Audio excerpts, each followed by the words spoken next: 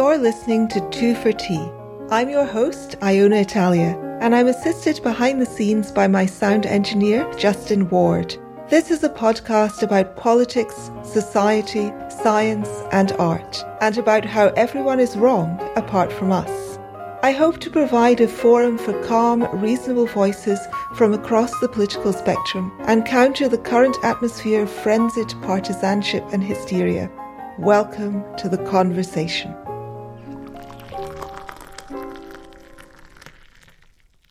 Hello, everyone. My guest today is Nicholas Grossman. Nicholas is Politics and International Relations Professor at the University of Illinois, and he is the Senior Editor of Arc Digital, the magazine. And I think as some of you who follow me on Twitter know, I am actually a paid subscriber to Arc Digital, and I subscribe to very few things because my income level is still pretty low. Aereo is operating on a shoestring budget. If you're supporting Aereo, please don't support Arc Digital instead. But I do encourage you, if you can support us both, to support Arc Digi because they're doing fantastic work. It's worth subscribing just for Nicholas's and Kathy Young's articles alone, in my opinion. So well done for that. I'll put a link to ArcDigi's Substack in the show notes. And Nicholas is also the author of the 2018 book, Drones and Terrorism, Asymmetric Warfare and the Threat to Global Security. I have only read the first two chapters of the book, which give a really good overview of some of the challenges that are involved in fighting a war against guerrilla organizations like the Taliban. But the book is mostly a very technical study of drones. My boyfriend is going to love it. So it's a very careful, detailed technical study. And I also read a number of articles that Nicholas, you've written recently on the Afghanistan situation. I listened to an interview that you've given on that situation. I'll put all of those into the show notes. Welcome. Thanks for having me. And I'm both happy to be here. And I'll second the message of if people are able to subscribe to both Arc and Aereo, if it's possible, not just one, but both. Yes. Every little helps. So first of all, let's just dive straight in.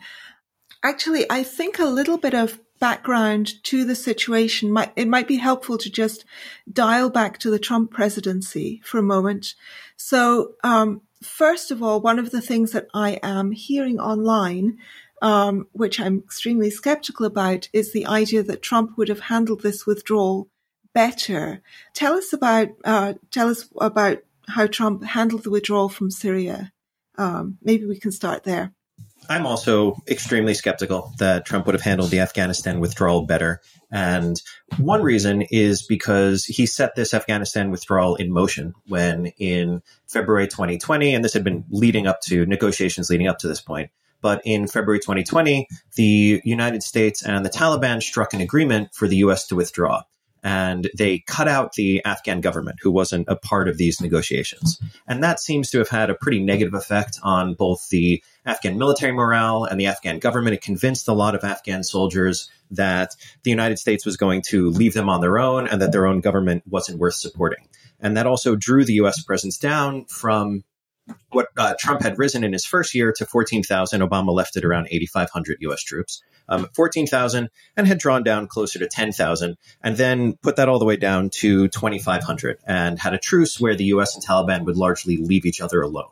And during that period, the Taliban set up a lot of its moves that we've seen in the last month or so. So that was one reason. The other reason I'm very skeptical of it is because we've seen Trump do a military withdrawal, or at least attempt it, when he was in office, and that was in Syria. So the United States had, under Obama, about 1,000 troops in Syria, primarily to fight ISIS. Trump first raised that to 2,000, and then a couple years later announced a withdrawal that surprised just about everybody. When I say everybody, I mean that not only were U.S. allies, especially local fighting groups that were primarily Kurdish, that they were surprised and were then scrambling and in many cases felt abandoned, but even the Pentagon was surprised. So Trump, as president, had not consulted closely with the Pentagon and announced this in public before really working it out with them. So they hadn't made any plans. And the result was chaos. And with a lot of different groups abandoned, with the United States military effectively running rather than trying to do an orderly withdrawal. At the same time, there were questions about, perhaps you could say, optics. I've heard the argument that, Trump cared a lot about optics, so he would have at least made the Afghan withdrawal look better. And again, with the Syria withdrawal, because the United States was fleeing so quickly, it ended up with optics like Russian soldiers taking over American bases and posting what basically gloating videos of themselves online. Even the Russian state media network, RT, did a bunch of reports of things like Russian soldiers opening fridges and looking at, Coca-Cola and other kind of American products. Also, the Turkish military has long had an issue with Kurdish forces, that there have been Kurdish terrorism in Turkey. And Turkey argued that the Kurdish militias in Syria that were fighting ISIS and were backed by the United States were tied to Kurdish terrorist groups. And Turkey wanted to go fight them. And at first, Trump sort of gave them a green light. And then once it was clear that they were being really brutal, including against a variety of civilians, that then he tried to get them to stop. And he publicly demanded that they stop. And he sent his vice president, Mike Pence, to Turkey to get them to stop. And they didn't. And they just kept going. And then after all that, and also during this period, there was the Secretary of State and the Secretary of Defense and other top U.S. officials going around to various Middle Eastern allies and U.S. partners and trying to reassure them that, no, this is not, like how we do business, or we're just moving from Syria, or, just hang on, we still have your back. And then after all that, Trump reversed himself and about 1,000 U.S. troops stayed in the country. Just their mission shifted from fighting ISIS and peacekeeping to more protecting some oil assets and also still to some extent fighting ISIS. So we saw this haphazard, really poorly handled, bad optics withdrawal in which just about no one there, no local actors took the U.S. seriously, where Russia and the Syrian military gained, where Turkey largely ignored U.S. warnings, where the U.S. screwed over local allies, and in the end didn't even withdraw. So given that experience, I'm very skeptical that he would have handled the Afghanistan withdrawal better. Thanks, Nicholas. I'm right in thinking that the Taliban, in any case, reneged on their agreement with Trump, which I guess was predictable. Is that correct? They never really followed it. So in part, the part that they did keep to, which I think was probably the most important part from an American perspective, was they largely left the U.S. alone. There were 0 American casualties from hostile fire from that agreement up until now. Actually, and still, there still haven't been any. So the Taliban took that as the United States is leaving. If we, break this part of the deal and we start attacking them, then maybe they'll stay or they'll retaliate or it'll fall apart. And they clearly want the U.S. out. The part that they never followed was in that agreement, they also agreed to cut ties to al-Qaeda. And they never did that at all. And they're still about as close to them as they always were. And so that kind of condition of, we'll get out, but it's not just leave us alone until we get out. Also, you have to promise to do this thing that's important to us. They never did that at all. So the United States didn't necessarily have to follow it, but the Taliban were holding to the don't attack Americans part of the deal. Right. Before we get on to the actual withdrawal itself, maybe it would be helpful to think about the nature of the U.S. presence in Afghanistan. So you have said in an ArcDigi article that I read that it's clearly no longer possible at this point, but that a permanent U.S. presence in Afghanistan would have been not a good option because, as you quite rightly point out, there are no good options, but might have been the least worst option.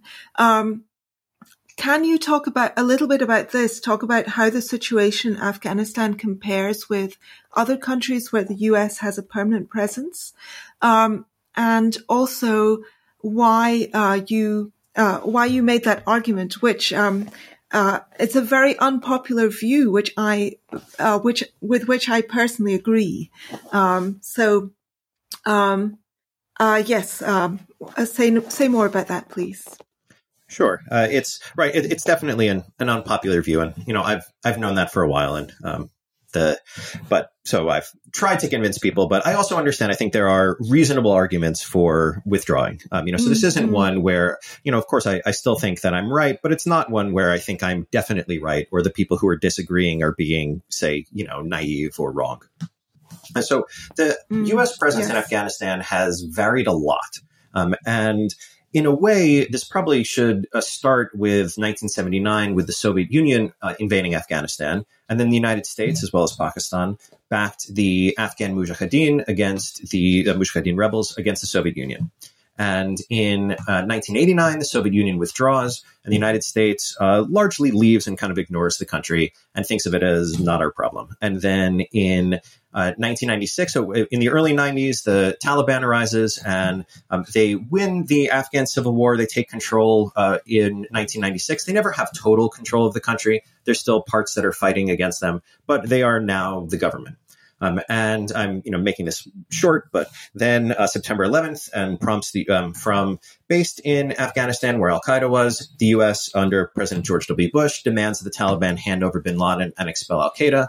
They won't, and the U.S. invades, overthrows the Taliban, working with the Northern Alliance, which were some of those anti-Taliban fighters. And then from that period on, the United States is able to overthrow the Taliban government very quickly, and then works to set up a new one. And U.S. troop levels vary pretty dramatically throughout the conflict. So early on, it's mostly in support using things like U.S. air power and intelligence to help take over the country. And it's in the around, I can actually get you the exact number. Sure. Where so United States at the start for the first 3 years is under 10,000 in Afghanistan.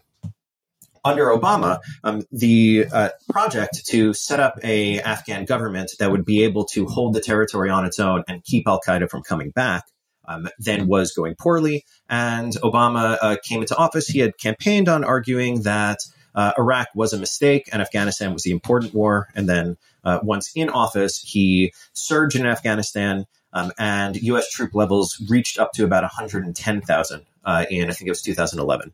Then he drew down significantly after that. And by 2015 and 2016, his last 2 years in office, the U.S. was back below 10,000. Trump came in, raised it to 14,000, but then drew down more in 2020. But for those last years, so with 2014, around 20,000 U.S. troops, and then in particular from 2015 on, when it was never higher than 15,000, the U.S. had a small footprint in the country. And I did the math where in the year before the deal that Trump struck, so before there was a truce, the United States was losing people at a rate of about 1.5 per month, which is, of course, quite serious for anybody that knows them personally, but in the grand scheme of war is very low.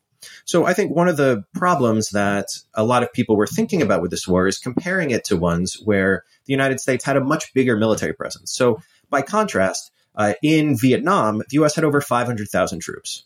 That's very different than having 15,000.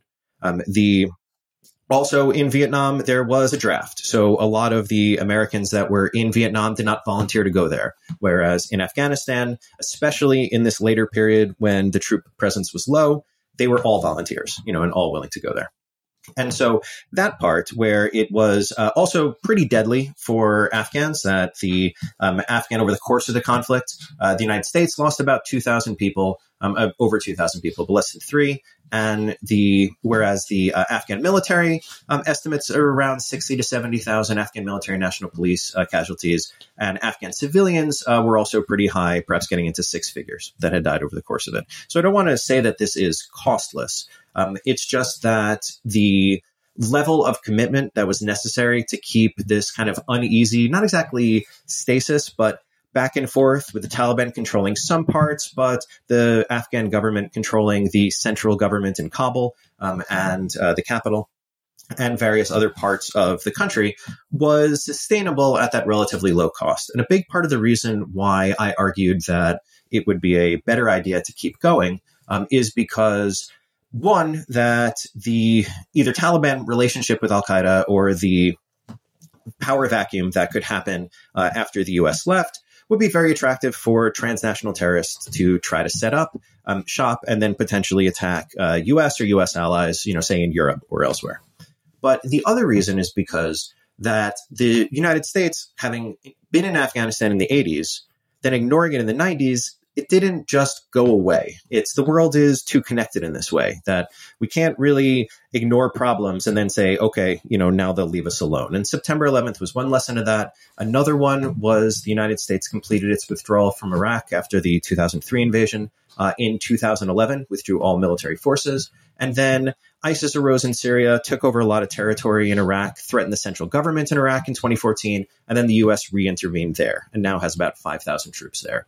So we have these two situations where the U.S. left, said, okay, we're done with it, and then shortly after something happened and the U.S. ended back in. So I've been thinking about this not only as what can the U.S. do that would stop the Taliban from winning? It's not like the U.S. could win. And that's one of the other mistakes, kind of the big misconceptions I think a lot of people have with this of the Americans, and it's not just Americans, but especially Americans, tend to think of war as there's the good war, which is World War II. And that's one where, they start it and they're bad guys and we go and we push back hard and, we have to sacrifice, but we win. We get this unconditional surrender. It's a very decisive victory. Then we have a parade and we're done. But we also weren't totally done in that, like you mentioned, the U.S. still has, or referenced, the U.S. still has troops in Germany and Japan and South Korea. But that's not a good analogy for Afghanistan because in Afghanistan, there was combat ongoing, and that wasn't the case in those other U.S. occupations. But also, the United States has troops in something I don't think most people know, has troop deployments in over 22 African countries, at least 22 African countries. I say over because that's the officially acknowledged number, and it's probably more than that. And those are low U.S. presence. They're doing things like training local forces and helping provide them with intelligence. But still has this presence in all these different countries, and it's a very low level. So it's not something like the bad war, Vietnam, where the U.S. sends more and more and more people and has a whole bunch of deaths and doesn't accomplish its goals. Whereas in Afghanistan, there was one way to think of the goal as this permanent victory where the Afghan government and military stand entirely on their own and keep their country from becoming a home to transnational terrorists. And that was never really in the cards. But another way to think about it is, while the U.S. wasn't winning, the Taliban wasn't winning either. And that, both for the security reasons and also for all the humanitarian reasons, simple things like girls being able to go to school without facing violence, I thought for both those reasons combined that it was worth sustaining that indefinitely. Though I was clear-eyed that it was not something that was going to be victory around the corner, which was how a lot of American politicians sold it. Yeah, I mean, I agree with you mostly for the humanitarian reasons, that I think that it was 20 years of giving at least some Afghans the option of a freer life, especially the women. And it feels to me as though this withdrawal is just abandoning the Afghan women to their fate. And I mean, I understand that first of all, it's massively unpopular in electoral terms in the US, and the US is a democracy, and of course, voters should have a say in what's going on with the US troops. And also, it's not, there's no quick fix. There's no easy way to get the Afghans to a point where they're able to hold off the Taliban on their own. And that does involve a very long-term commitment. But it feels as though people were given a taste of just a slightly better life, just not being, sex slaves and imprisoned and wearing burqas and things from age 12 onwards, especially the women. And that's just been that's being snatched away from them now, which is my concern. I think that part's really sad. There's sort of no way around it that I used girls going to school as an example, and there were incidents of things, say, of fundamentalists in Afghanistan who opposed that, physically attacking girls, throwing acid in their faces that left permanent scarring, and just for going to school. And you use the term sex slaves, and that is I think, an accurate way to describe it. It's something obviously we'd be uncomfortable with, or be careful if you don't want to accuse somebody of that if that's not the case, but it pretty much is. And there are people who, I'll just give you one example of something that stuck with me of in this withdrawal, that the day after Kabul fell, I saw footage of a store that sold wedding dresses painting over its windows. That the pictures of advertisements in what we, many in the West would probably consider quite modest wedding dresses, but nevertheless, wedding dresses and the women with their hair uncovered and wearing makeup, and smiling like you'd see in an advertisement. And that is a small part. A lot of things would be worse of what's going to happen to Afghan civilians, and especially women and girls, and also LGBT people, that there had been, for example, stonings of homosexuals. That a small thing of just with the wedding thing, it's just, small, but it is symbolic of a larger change that is already underway and will probably consolidate itself when the U.S. leaves. What do you feel about, and what's your explanation for the evacuation flights being mostly full of exclusively men? Is that because the men are in the most immediate danger, because anybody who is seen to have collaborated with the US is likely to be shot? Or do you think it's, are you disturbed by the fact that it's mostly men who are being evacuated? Do you have any thoughts on that? So a little, yes. And because that's at least, I don't think the U.S. has released demographic numbers on who they've taken out, but I've seen pictures and it does look to be overwhelmingly men, especially younger men. I think part of it might be who had worked with the U.S., who would be more likely in serving in military or police that would now be in danger. It's probably, mostly younger, middle-aged men. But also a big part of it, and, this is where, say, it's pretty negative, is who can get through to the airport. So there are... Once Kabul fell, things fell apart pretty quickly, and there was a rush to the airport because the United States still controlled the airport and was flying people out of it. And there has, I don't have a good sense of how many people are around it. That there's, I've only seen these spotty photos. I don't think anybody totally knows how many are around it. Well, the U.S. government might, because aerial surveillance from drones in particular can take wide-angle photographs and could give them, perhaps a good count of it, but nothing that I know of publicly. But there are these crowds, and who would go into that crowd or try to fight their way through for the uncertain chance of getting into the airport? Well, single young men that I know, this is not a perfect analogy, of course, but I've been in some pretty dense crowds at various times, or things, somewhat raucous, and pushed my way through, and even something, not analogous, like, say, a concert, and pushed my way through. And I have 2 little kids, and I wouldn't, push my way through a mosh pit with my 5-year-old. And that is not nearly as dangerous as the area surrounding the surrounding the Kabul airport. So similar thing for women. I could, easily see it would be quite logical to be afraid of going through people with children, certainly elderly or frail people, to not have the wherewithal or want to take the risk to go through. There are some rumors, which I can't totally confirm, but I do think makes a lot of sense, enough that I would, say with the caveat that I still think these are rumors, but say it of where people have been charging, kind of local toughs have been charging people to get them through the crowd. So people with money, can pay a fee. And some tough guys will, push people out of the way and probably break a couple ribs along the way to get them to the front. But overall, that's my guess of why we're seeing so many young men on the ones being evacuated. There are still questions in my mind. So you wouldn't push through a mosh pit with your 4-year-old, but you might take your 4-year-old if you felt it was your one chance of escaping to the safety of the West. Like those people who I'm thinking of also that photograph that's gone round the world now of the people handing over their baby to the US soldiers over the wall. I'm just surprised there aren't more people fleeing with their wives or sisters, mothers, etc., or attempting to. That baby photo, right? Handing the baby off really struck with me too.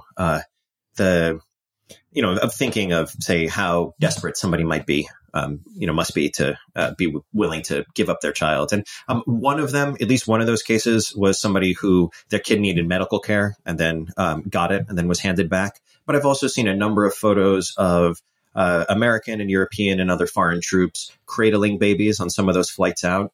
There were at least 3 women who have given birth on transports on the way out. So there is some degree of prioritization or effort to get pregnant women or, say, people with young kids through. I think that happened more in the beginning, though, before it became just more chaos and more of a rush, and something that both the U.S. had less control of, and surrounding the airport, very little control at this point, and also where the Taliban have set up some checkpoints on the way to the airport, presumably to look for people that they don't want to let out. Yeah, I mean, I imagine if I were an married Afghan woman, for example, I guess if he was about to be shot, I would rather my husband rush off to the airport without me, if necessary, if that was the only way to get him out. But I also think that a lot of women are going to be in a very vulnerable position if they're in even more vulnerable position if the male members of their household have left and they are left there in Afghanistan completely unprotected. Most likely. Although also, if you want to, the flip part to that is, say, if, afraid your husband's going to be shot if he doesn't get out of the country, well, also could be quite afraid that your husband would be shot if he tries to go to the airport and he shows his face in such a public place that unless he gets through pretty quickly, that he could find himself risking exposure, going out and not getting into the airport at all, and then just the effort itself gets him killed. And I'm sure different people are making these different calculations, and they're doing it largely in the dark. We're speculating here on the different possibilities, and all of these must be considerations for people involved. And I have no idea how somebody would make that call. There's so much uncertainty to it, they can't know. It's just whichever risk they take, whichever thing they're more afraid of. But I think you're right that if, say, the husband leaves and the wife is left on her own, that she would be at considerable risk, or at least more risk than if he was still there. Although, then again, if this person, the man in question, was somebody who was had worked closely with the United States and was now being hunted by the Taliban because, among other things, the Afghan government had pretty good records of things like who were Afghan special operations forces that were partnering closely with the United States. And the Taliban has a lot of that now. So they will be probably hunting people down or trying to find some of these people just as a, logical piece of strategy, not just revenge, but also that those are the people most likely to take up armed resistance against them. And so they'll try to eliminate a lot of those. And if, say, a woman was married to one of those soldiers, she might be in a lot of trouble as well. I do want to go back to the details of the withdrawal, but first of all, I wanted to ask you about the nature of the connections between the Taliban and Al-Qaeda, because these are not identical associations, and the Taliban seem more concerned about running Afghanistan the way that they want to run it, which of course is kind of horrifying to me. But whereas Al-Qaeda are more fighting a generalized and international campaign against the West and against even westernized parts of the Muslim world. Al-Qaeda's objective is an international caliphate, whereas perhaps the Taliban's objective is a domestic caliphate in Afghanistan. Sorry, that's probably a very crude way of looking at it, but could you say more about the connections between them and the differences and what's happening there? So I think you said it pretty well. And then also that it is a important distinction. A lot of people blur the two, and they are definitely separate groups. The Taliban is local, primarily, almost entirely, but primarily interested in governing Afghanistan and running the place and imposing a fundamentalist, really strict version of Islam on the population, one that is considerably stricter than the vast majority of Muslims in the world. And they have They were created in the 90s, in part with help from Pakistani intelligence, who wanted a Muslim government in Afghanistan to create what they called strategic depth with India. That where, from their perspective, having a Muslim government behind them meant that they felt more confident putting most of their military resources on their southern border to face off against India. And the Taliban and al-Qaeda relationship began in part because some of the people who became the Taliban and also some of the people who ended up fighting against the Taliban were mujahideen in the 1980s. And so they had, some of them had training from or got weapons from Americans or Pakistanis. But overall that they had kind of fought together somewhat. And this included a few foreign fighters where al-Qaeda's origin is that the leading members are almost foreign veterans of the Afghan war, that throughout the 80s, they answered this global call to jihad to come to Afghanistan and fight off the Soviet invaders, which is a really classic example of defensive jihad. You have a non-Muslim army invading a Muslim country, so go help them fight back. And this was throughout the West, say in the United States, for example, thought of as very positive. The mujahideen were thought of as, good freedom fighters, ones that you want to support. And so they kept up some of this relationship of bin Laden and Ayman al-Zawahiri, who's Egyptian, and Abdulaziz, who is, Azzam, who is Palestinian, was a Palestinian cleric, are kind of the three founders. And the Taliban and al-Qaeda had a pretty close relationship throughout most of the later 90s, where al-Qaeda set up training camps in Afghanistan. And this was after bin Laden had been kicked out of Saudi Arabia and then also driven out of Sudan. And he ends up back in Afghanistan, and he and the Taliban get along pretty well, in part because he and Taliban leaders have a similar vision of, if not necessarily what their main priorities are politically, a similar vision of this kind of fundamentalist Sunni Islam.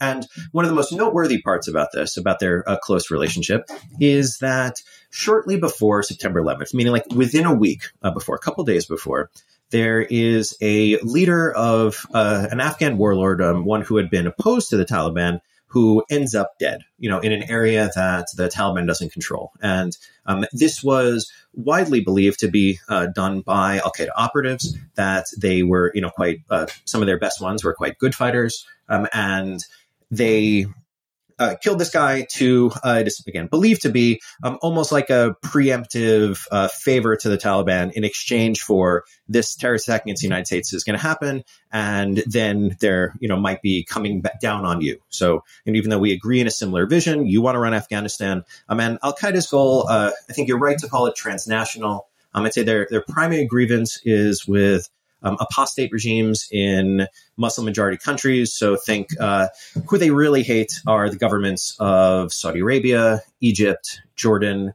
as well as Israel, of course, India now definitely on the list. And those countries, the bin Laden's kind of big innovation to international jihadism was in this idea that we called the near enemy and far enemy, where basically we can't beat the Saudis. We can't overthrow the Saudi royal family or the Egyptian military or whoever, as long as they're backed by the United States. So we have to take the fight to the United States and get them to back off, and then we can try to take over these countries and then implement this vision, this kind of fundamentalist religious vision.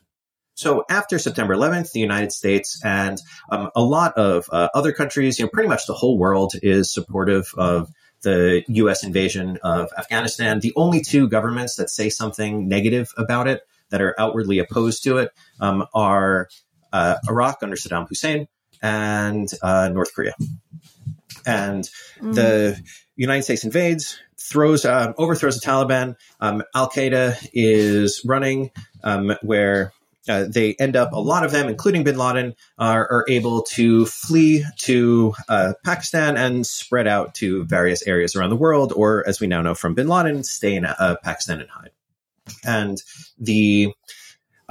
at that point, so where they are now is they still have this kind of working relationship, but people tend to blur them into a single organization, and they're not. Al-Qaeda is very much internationally minded. In a way, you can think of them as a almost globalized resistance against the U.S.-led international order, especially with how much that U.S.-led international order has imposed upon, especially in their view, has imposed upon in the U.S. military and others, and the existence of Israel, how much it has imposed upon the Muslim world, and whereas the Taliban is focused domestically. So as best I can tell, they still have a working relationship. Al-Qaeda will probably find it more attractive to a more attractive environment in Afghanistan to set up.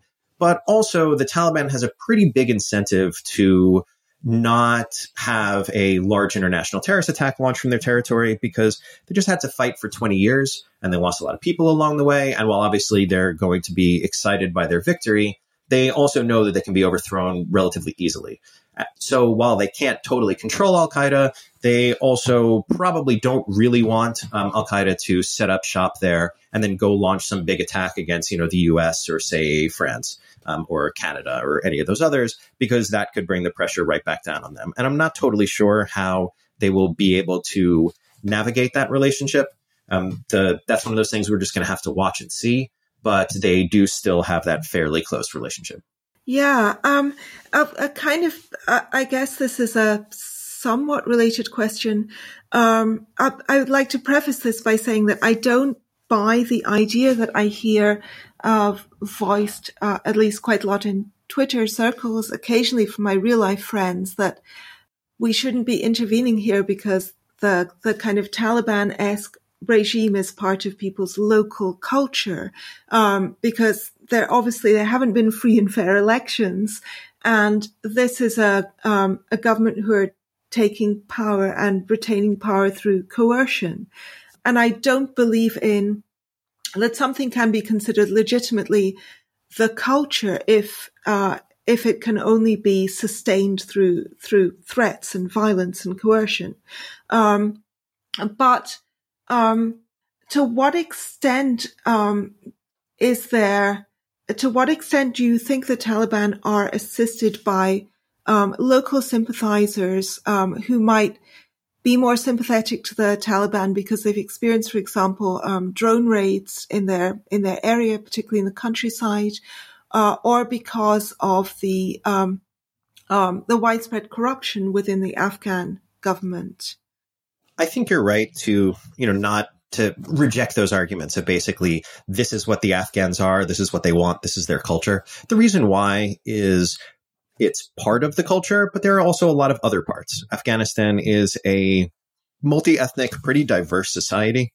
There is no one group, no one ethnic or like ethno-religious group or tribal group that is a majority of the country. That's one of the reasons why elections were never able to produce a really stable government. It always ended up with power sharing agreements between people who had won maybe 40-something% of the vote.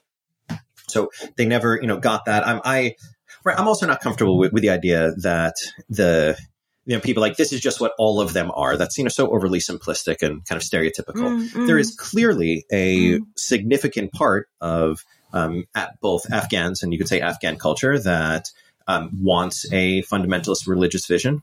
There's also a part which you were alluding to that sees the Taliban as just sort of the alternative. So if the Afghan government is corrupt, or if anybody was personally at all connected to, say, some violence, either from the Afghan government or from the United States or other international countries, with drone strikes being an example, that could be a reason why they turn to them as, I don't like...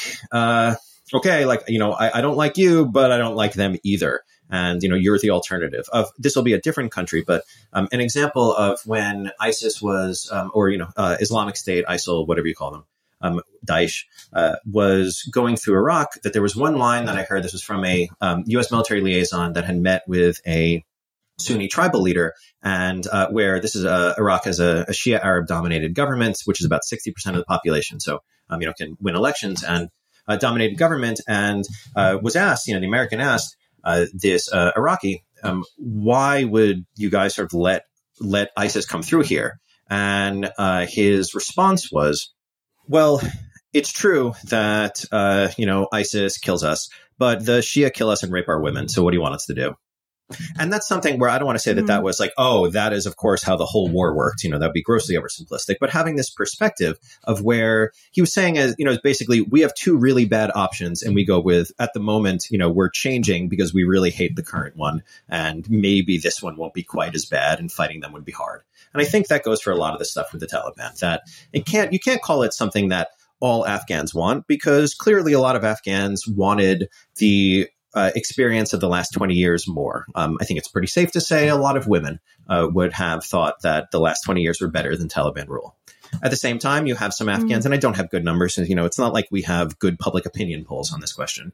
There are clearly some Afghans who genuinely like the Taliban, other ones that are kind of afraid of them and will put up with them. And that goes probably for a lot of the Taliban success in retaking the country, is that a remarkable thing is how little violence there was, how little bloodshed there was. And it's because they have evidently spent the last year or so, year and a half, since the February 2020 deal with the U.S., setting up various negotiations where they got local community leaders and also local forces, so meaning Afghan military or police that were stationed, especially in more rural provinces, to surrender to them, to kind of hand over things to them.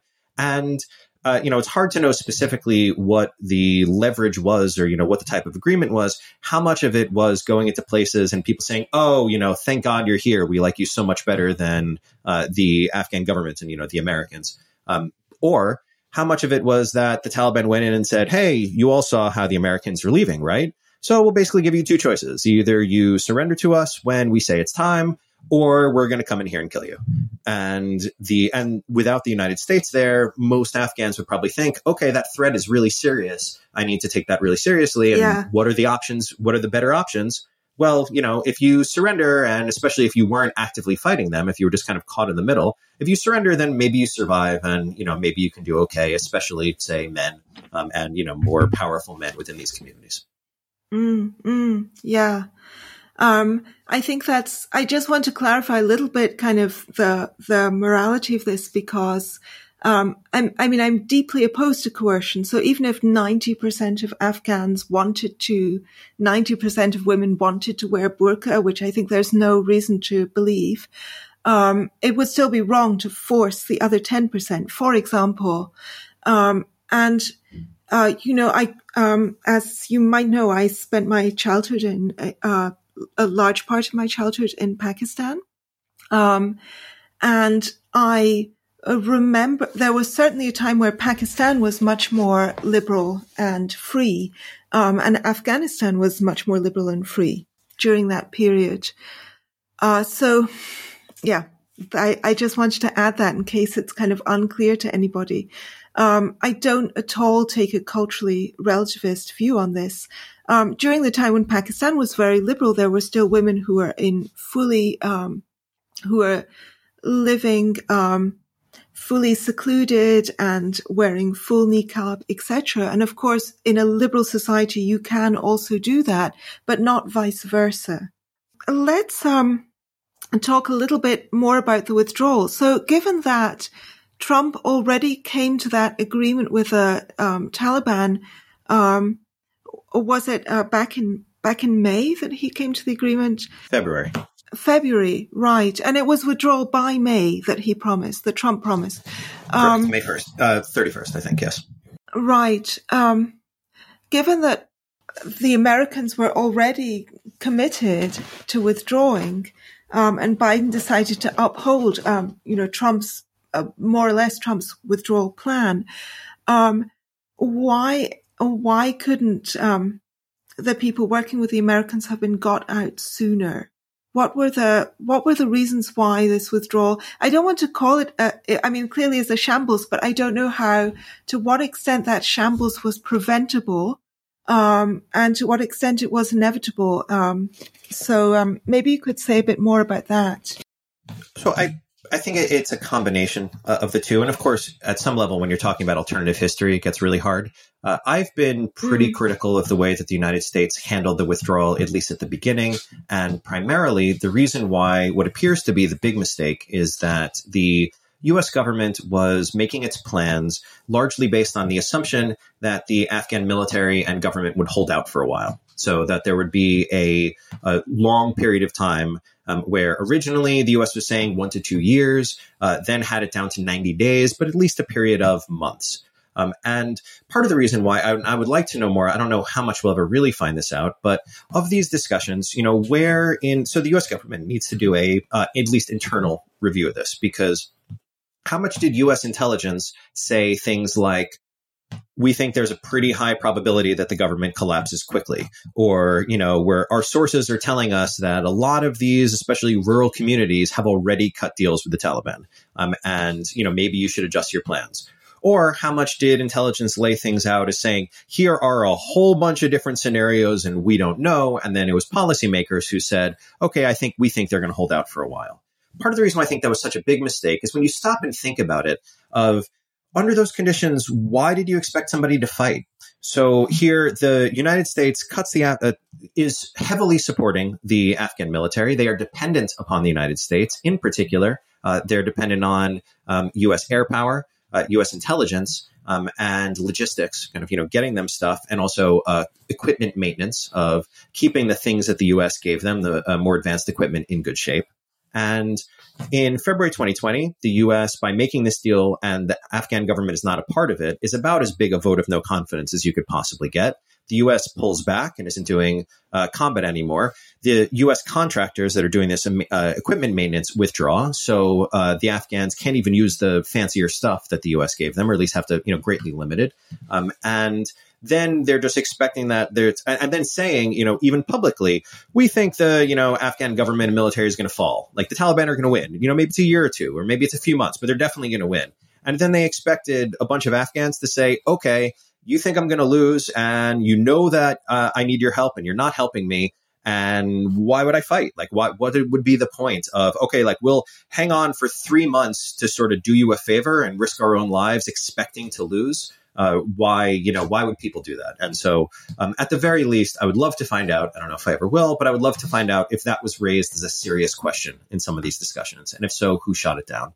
That said, the things were probably always headed for something like this, that there were ways, I think, to make it better. You brought up one that I think maybe would have made things better, which was doing some evacuations or starting it kind of slowly or doing it in advance. The argument that the Biden administration, I think the president himself also said this, the argument they've made for why they didn't do that was because they were afraid that would cause a panic, that it would sort of set off something like what we're seeing now. And in particular, the Afghan president, President Ghani, had implored the United States not to do it because he said he was telling the U.S. that he was, going to fight and going to stick it out, and we can totally do it.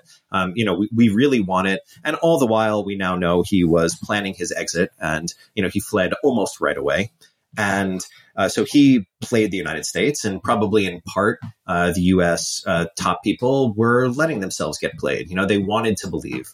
And so they, whether entirely, how much it was trusting Ghani and how much was their own assessment of it, I don't know. But they seem to have come to the conclusion that doing some of those evacuations would have signaled to everybody, this is happening now. The U.S. is leaving, the government's about to fall. That would have created the same sort of panic and chaos, and it just would have done it at a less opportune time. That said, probably some of this could have been done more behind the scenes. One pretty clear way, so something like, instead of maybe not doing a bunch of evacuation flights, but taking some of those Afghans, think translators and interpreters and special operations forces, others that would work closely with the U.S. and would then be targets. Maybe if there are some that are far from Kabul, move them to the city, where they're not running away from Afghanistan, but they are in closer access to the airport. Another one is the SIVs, special immigrant visas, that the United States was making for people who have aided the U.S., and the Trump administration significantly curtailed those. They processed very few in 2020, in large part because Trump's speechwriter, Stephen Miller, who was also kind of de facto immigration policy advisor, was someone arguing very strongly against letting Afghans into the country for reasons that I think amount to basically not much more than racism. And not wanting, say them to come in, and had various people that he was working with or that he was close with try to muck up the process at different levels. And then the Biden administration had tried to clear some of that backlog, but didn't clear a lot of it. And there were many more people who were trying to get it. So that paperwork even going through sooner would have helped. But a lot of them, I've heard a lot, different commentators, so there's media, some politicians, and of course, a lot of people on Twitter who are making what sound to me to be really overly simplistic, kind of wishful thinking, armchair generals of, what I would have done. And an example of this. So, one is, when would the panic have started? When would the Afghan military have collapsed? And, if you do it earlier, nobody really knows the answer to that. Probably sooner than it did now, but, no one knows entirely. And one that I've seen a lot is with the United States closing Bagram Air Base, which is about, could have been a second runway to take people out. And yet the problem with that one is it's about 40 miles from Kabul. It's in a pretty remote area. Most of the people who need to get out are in Kabul, and maybe in a few other cities. And so the United States, if they were going to evacuate people via Bagram, then they would have needed to get people there. And getting people there would have meant they needed to secure 40 miles worth of roads from things like IEDs, improvised explosive devices, and potentially ambushes, and not just Taliban, and also various Taliban checkpoints, but not just Taliban, either groups like, say, ISIS or others that have some presence in the country, or just thugs that are trying to shake people down, try to shake desperate people down. And to do that would have required a lot of troops, way more than the United States had. Was the United States going to rely on the Afghan military to do that? That would have been a bad idea. Was the U.S. going to put tens of thousands of troops back into the country? That's the opposite of withdrawal. Was the U.S. just going to say, we're going to hang out here and you can risk it? Was the U.S. going to start maybe doing flights out of that airport and bombing Taliban positions? That would have broken the truce and then likely led to Taliban attacks on Americans and others. So that's just a good example of where, sure, it sounds good of, hey, wouldn't it be great if there was this second runway?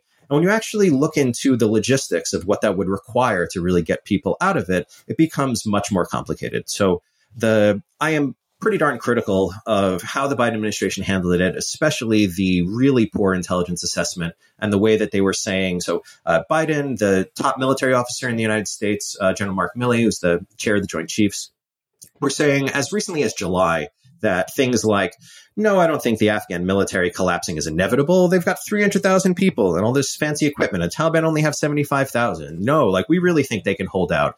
And either they thought that and they were badly wrong, or they didn't totally think that. And so then they were just kind of, BSing people in the public. And that is bad on its own also. But all that combined, so I'm quite critical of that. But I do think the U.S. has improvised pretty well in that the U.S. military has now flown more people out of Kabul after the capital there fell, decently more than it flew out of Saigon in Vietnam after that capital fell. And they have, trying to put tons of people into the back of cargo planes, just trying to get them out. So have gotten a lot out, and there's also, both quite sad that it is tragic and is bothering me is that the U.S. will also end up leaving quite a few people behind. What I don't know, and what I try to compare this to, is what is the best possible way this could have gone. And I'm mostly left with a little better, but probably not that much. That I think most of it is fantasies, and by people at some level processing that, maybe some people who weren't paying that much attention to Afghanistan, and others who are mostly what they're really arguing, even though they don't say it this way, what they're really arguing is that the U.S. should not have withdrawn in the first place. They're making kind of a version of my, indefinite presence argument. Because once the U.S. is going to withdraw, and especially once the U.S. is committed to withdrawing and has this truce with the Taliban, not withdrawing would have required escalation. It would have meant the United States would have had to put, I'd say, at least 10, maybe as many, as 15 or 20,000 troops back in, engaged in some pretty intense combat just to get back to that pre-February 2020 deal status quo or something like it. And so every alternative was bad. It was going bad pretty much every way, though it could have been better, but it was going bad.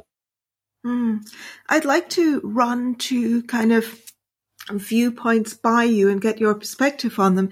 Two, in a sense, opposite viewpoints. First of all, you talked about a reluctance to issue more visas for Afghans, which was based on racism. And I think this was, right now, obviously I feel no reluctance at all, but I think this was a view that in the past I sympathize with more. I've kind of moved away from that view over the past 5 to 10 years, which is a sort of a fear of importing too many people who don't share our Western quote unquote values, or universal liberal humanist values, as I prefer to think of them, and who may therefore change restrict the freedoms of Westerners, or change the character of the West, or also potentially be terrorists. So I used to be more convinced by this argument that there should be serious vetting of immigrants from countries with a more totalitarian countries, especially totalitarian Islamic countries, because of those kinds of fears. In the UK, in the US, much less so, because in the US, most people seem to integrate well within at least one generation. In the UK, that's really not the case. Or it's far less the case. I have moved away from that viewpoint because, I think that kind of, fear is a very poor counselor in this regard. I've moved much closer towards a kind of a more open borders, stance, because I think that the world is inevitably interconnected. But first of all, I'd like to hear your view on that idea, and then I'm going to kind of ask for your view on the sort of opposite stance. Sure. The first, just the person, when I'm saying motivated by racism, in that context, I meant explicitly Stephen Miller. So not, say, everybody who agrees on that. And I think there's more than enough evidence that that man in particular is largely motivated. Oh, yeah. I agree with you. But I think for the other one, though, also these fears are, right. But both, I'll take the culture one and the terrorism one separately, where at least in this instance, I don't think the cultural one applies all that much, because we're talking about who was trying to get out of Afghanistan and who would the U.S. take out of Afghanistan. It was people who were more interested in things like individual freedom and democracy and the type of liberal humanist values that you talked about, because it would be both people who worked with the United States and with other foreign forces, say NATO forces, to try to bring that about in their country. It was also people who would fear reprisal from the Taliban. If you think there are people who are really looking forward to a fundamentalist religious, fundamentalist Muslim, imposed on society, imposed on those who don't want it, if that sounds good to them, well, Afghanistan is turning into that. So they are less likely the ones that are leaving. That, there's almost a self-selection process in who would want to leave Afghanistan now. It's mostly people who preferred those values of society in the last 20 years and would like to go to a place that experiences them rather than see Afghanistan go back to the place it was in the late 90s. On the terrorism of course, there may be may I just interject for a moment? Because of course, there may also be people who want to leave because the economy is about to collapse. So they may not be motivated by that. I mean, that's right, absolutely. Also, and there are others who, it could be, or economy, or some degree, maybe they were making, right, I don't want to make them, sound overly positive where, it's a mixed population, but some where economy about to collapse, or also could be some who were basically war profiteers, who were, who were making money off government grift, were in some way corrupt government officials who, might not have any particular values beyond trying to make themselves a lot more money. So there'll be some of that too. Right. Don't want to paint the vision that every single person who's trying to get out of Afghanistan is basically this ideal Democrat, small d. But at least, say some degree of it. But in terms of transforming any society's culture, we're not talking about a lot of people. So estimates of how many the U.S. has flown out is something I think already in the range of like maybe 60, 70,000. If we just, I don't think it'll get this high, but just imagine that goes up to, say, I don't know, 250,000. The United States has 330 million people. not all of those, say 250,000, which again is higher than it'll probably be, would go to the United States. We're talking about, say few thousands here and there, and it's kind of drop in the bucket. They're not going to transform the culture of any country they go to. Yeah, just to be clear, I have sort of moved away from the sympathy with this kind of viewpoint, but it was certainly something that convinced me some years ago.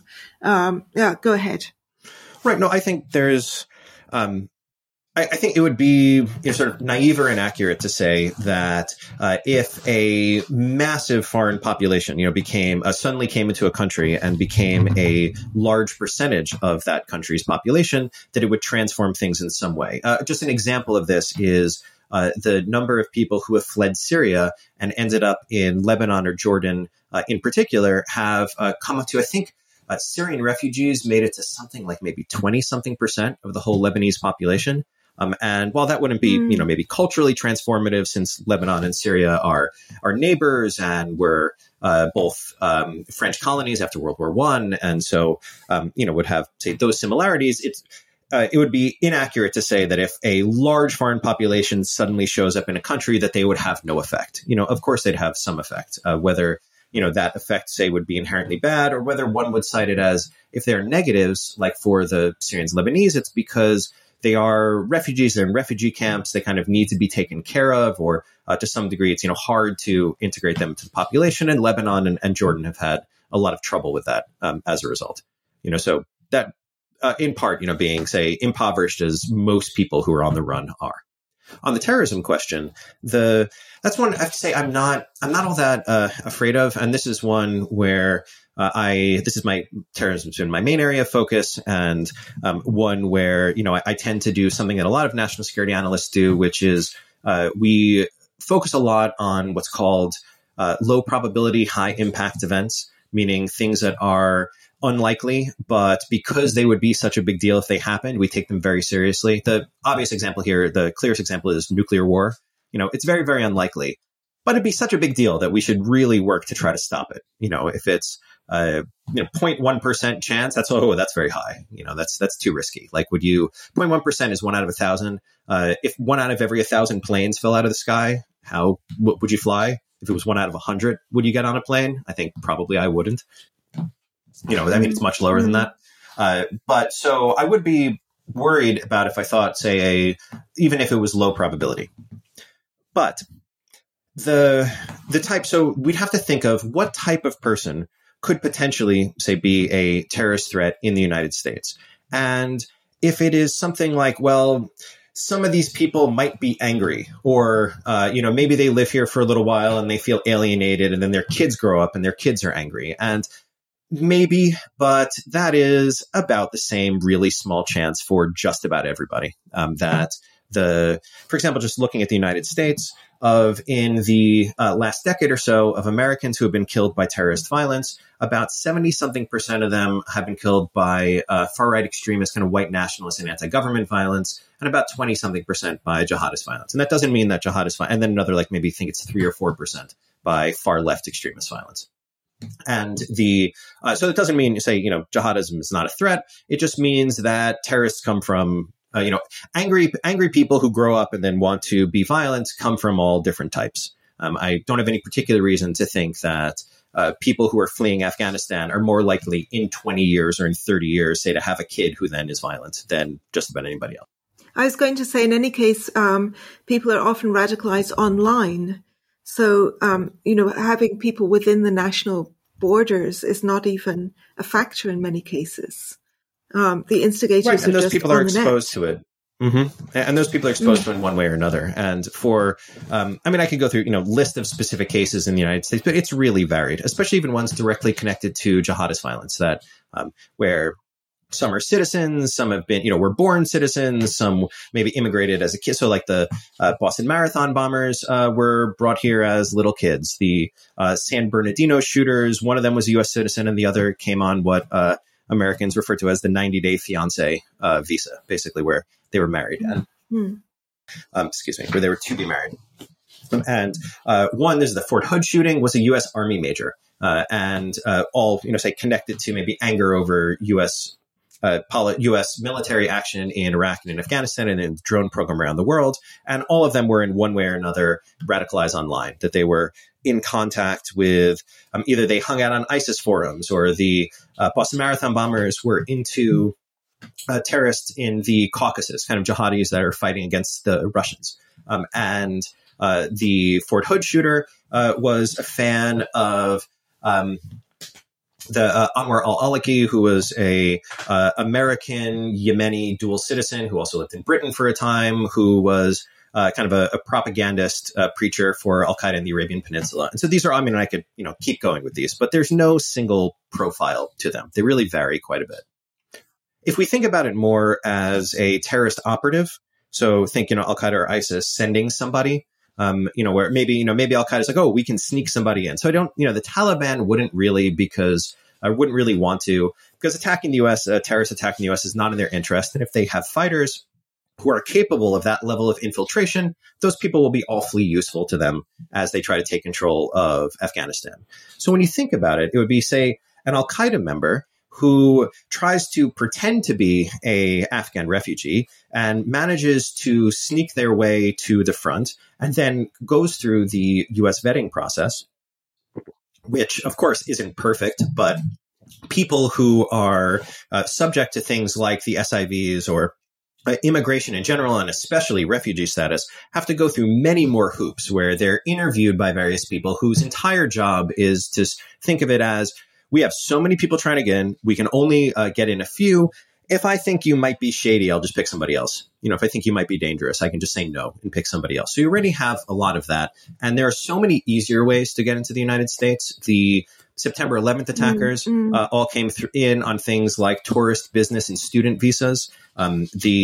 Illegal immigration across the Mexican border is much easier than trying to become a refugee to get into the United States. There's just about every other way. So you're talking about some really talented operative who'd be capable of sneaking into the U.S. and kind of laying dormant for a while and then attacking at this opportune moment, which is pretty impressive. That's very hard to do, especially very hard to keep up the psychology of, dealing with all that pressure without getting caught. And they're that good. And yet they choose what is pretty much the hardest way to try to get into the United States. So I think the chances of that doesn't really make sense. The chances of that are very low. And I am not especially worried about terrorist attacks emanating from people that the U.S. flies out of Afghanistan. Thank you so much for debunking that.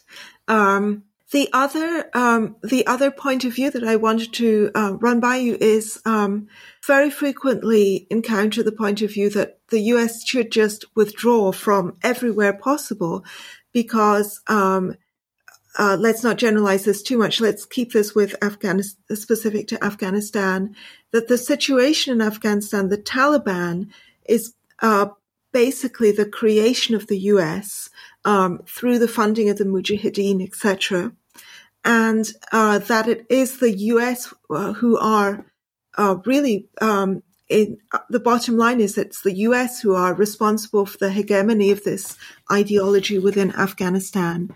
And therefore, where there is a US presence, it necessarily and always makes things worse. And withdrawal is the best scheme of action. So that's a view that I hear from a few of my real life friends also. And I wanted to know your perspective on that. So the one about the U.S. creating the Taliban is wrong. It's just factually inaccurate. That one is because a lot of the Mujahideen were fighting on their own. That was not something that was built up by the United States. It was something that it developed on its own and was it built up by anybody. It was Pakistan. And then the U.S. saw it as an opportunity to really stick one to the Soviet Union. American intelligence basically looked at it as we can do to the Soviets what they did to us in Vietnam. Or what, say, the Russians and the Chinese did to the Americans in Vietnam by backing the North Vietnamese and the Viet Cong, that here was a great opportunity to get the Soviets kind of mired in a really difficult war that never ends, and with these people who are fighting very hard. And so it would be inaccurate to say that the U.S. trained everybody or even anywhere close to most people. Then the Taliban didn't exist until the 1990s. And while there were definitely some former Mujahideen fighters in the Taliban, there were also some former Mujahideen fighters in the groups that opposed the Taliban and were on the other side of that civil war. So I couldn't say that the United States had no role in it. But if you're going to blame any foreign country, it would be Pakistan. And even that would be stretching it a little because a lot of it is organic within Afghanistan. And I realize I keep on switching between the sort of pronunciations of doing with the accents, but I end up doing that a lot. I've been doing that even when I teach about this stuff. I notice that I do it. But so just the Taliban specifically as something that was created by the U.S. Is inaccurate. Maybe played a little role. And I think at least part of it is, if anything, what that argument does is underestimate the costs of inaction. That thinking that inaction or kind of, indifference will mean that, things will just be better. And one of the biggest reasons why Afghanistan ended up where it did is because the U.S. completely withdrew and almost entirely ignored the country after the 80s. So instead of looking at it and saying, hey, there's a civil war now going on and we think one of the side is worse, let's give some of that training and weapons and stuff to some of the sides we think are better. Instead, it was like, it's not our problem. And then September 11th made it very much America's problem. Now, that being said, the argument that a decent amount of this is blowback for American actions has quite a bit of truth to it. That this is sort of the Al-Qaeda worldview is that, if I can try to put it in the best way that they would argue it, is that we want to set up this society. And, we believe that a majority of our, fellows do. And we are unable to do it because the United States is backing all of these corrupt governments and these dictators and these, ones that are deeply offensive to us and the vision that they're imposing on society. It backs the military dictators in Egypt. It backs the Saudi royal family and always has, and among other governments. And that also the U.S. military has, through various operations, if you want to go back further, the European colonial powers. So, the British, and I guess part of that is transferred to the U.S., the British, the French in different parts of the Middle East. That at times the U.S. or the British or other Europeans had just done things to extract resources. An example is the somewhat different in terms of both country and Muslims, but where the U.S. and British intelligence were a big part of the coup in Iran in the 1950s that installed the Shah and was a dictator, as opposed to they previously had a prime minister, which was not. The Iranian system wasn't totally an election, but either way, prime minister, and where, then installed the dictator. And so this part, to large extent, is true.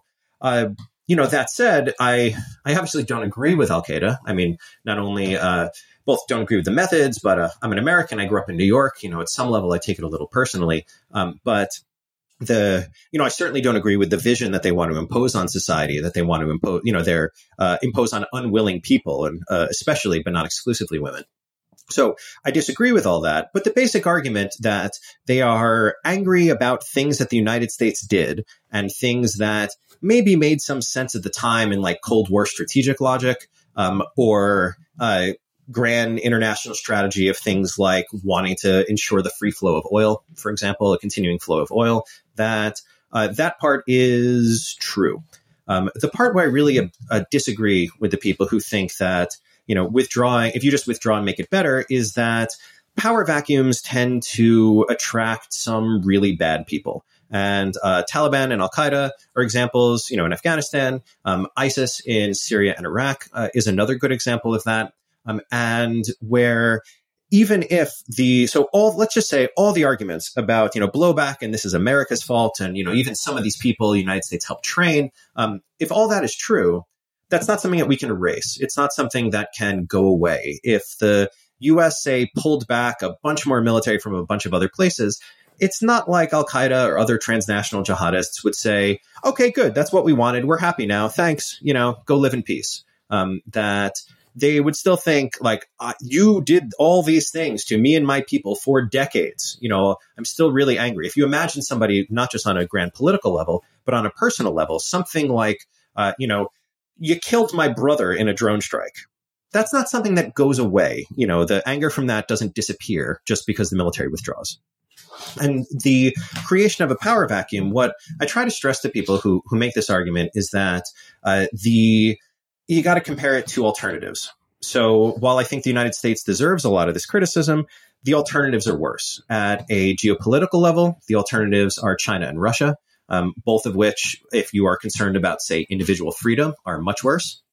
And in various local levels, you see some alternatives like the Taliban, like ISIS, like Al-Qaeda, and those are worse both for the people directly involved, but also because none of these problems stay in one place. And this also goes back to, say, the U.S. various deployments in Africa, that once you take as a basic level that there are these terrorist groups that want to attack the U.S. and the U.K. and Australia and Canada and France and Germany, that these exist and they are quite determined. And especially on September 11th, also I'd say on the Paris attacks, among others, a few terrorist attacks, the London transportation bombings, if I remember correctly, it was 2005, that they have shown a capability. They are able to do so.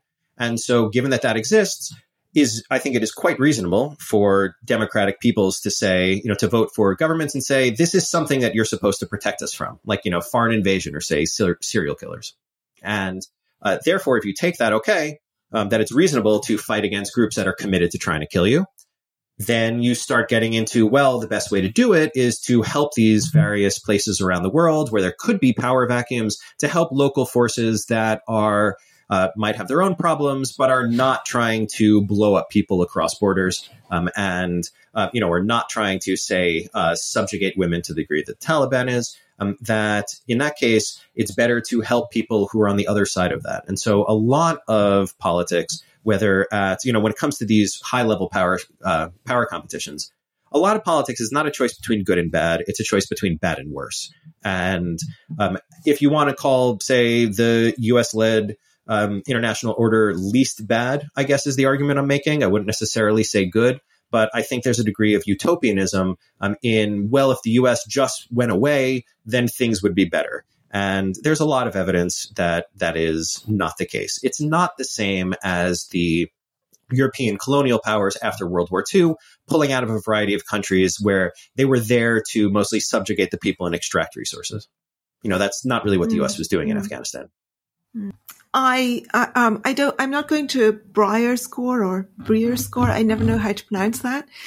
You are anything like that. I know you're not a forecaster, by profession, but, do you have what's your sense of the immediate and perhaps medium-term future for Afghanistan? What are the best and worst case scenarios in your view?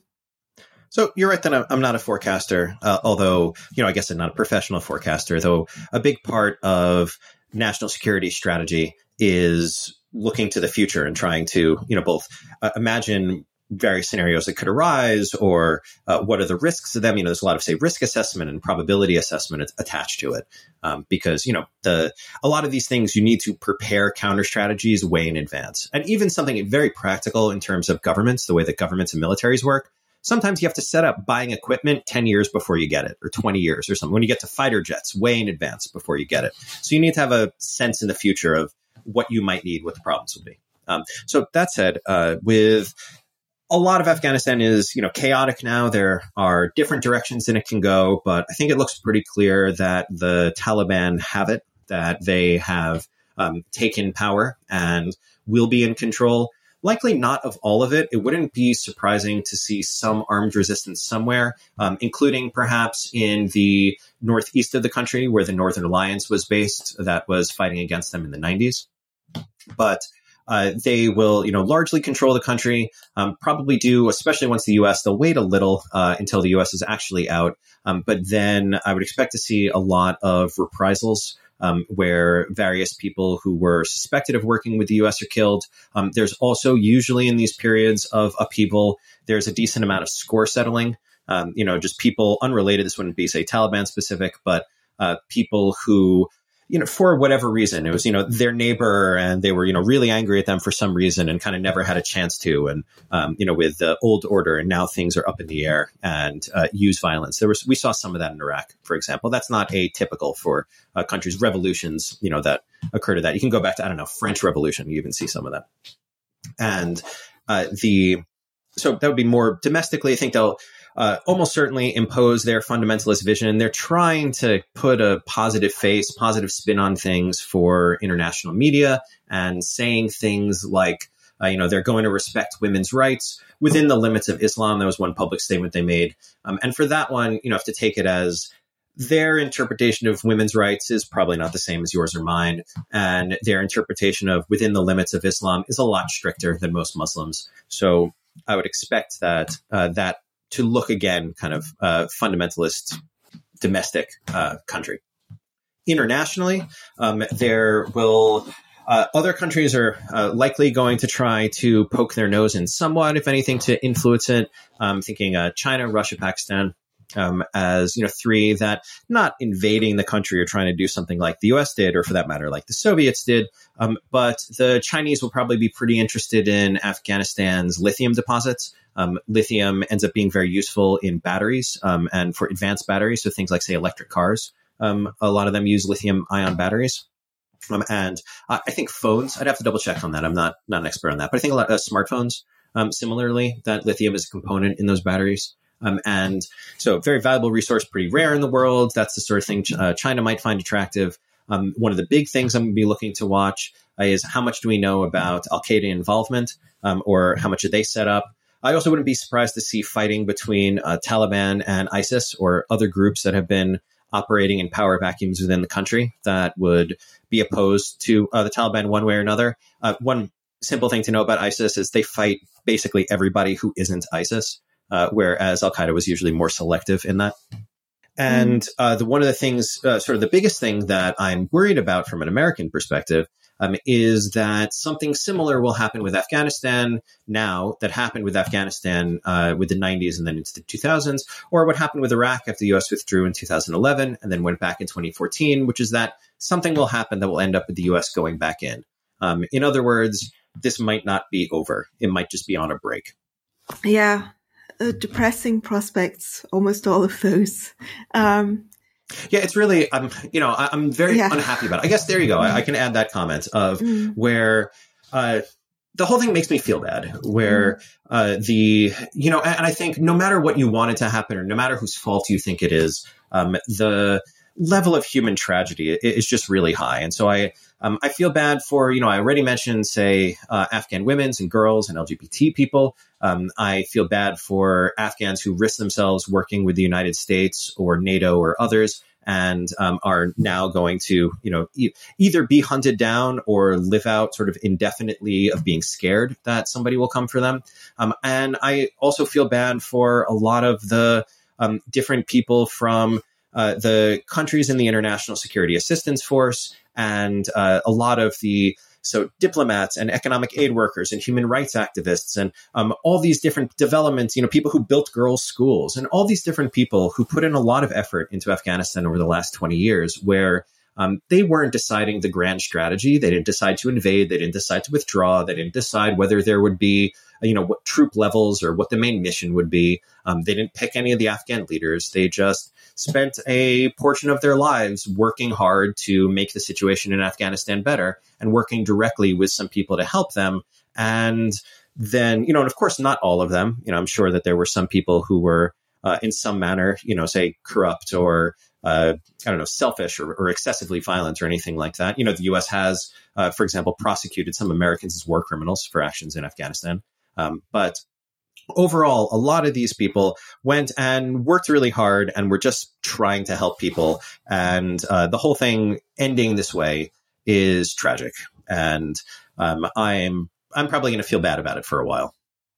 Yeah, I mean, my parents fled the Islamization of Pakistan under General Zia, and I feel I personally feel a bit like I'm one of the ones who got out of a somewhat similar situation, and I just I feel a really strong sense of horror. And kind of gratitude for my undeserved good fortune. Yeah, not sure what else to say, really. Thank you so much, Nicholas. This has been really informative, and I very much recommend everybody follow you on Twitter subscribe to ArcDigi and also take a look at your articles. The book is a bit more kind of technical. It's a very good introduction, a very good account, clearly, if you have a more specialized interest in military strategy and warfare, etc. And thank you so much for talking to me. All right. Thank you for having me. Have a wonderful week, everyone.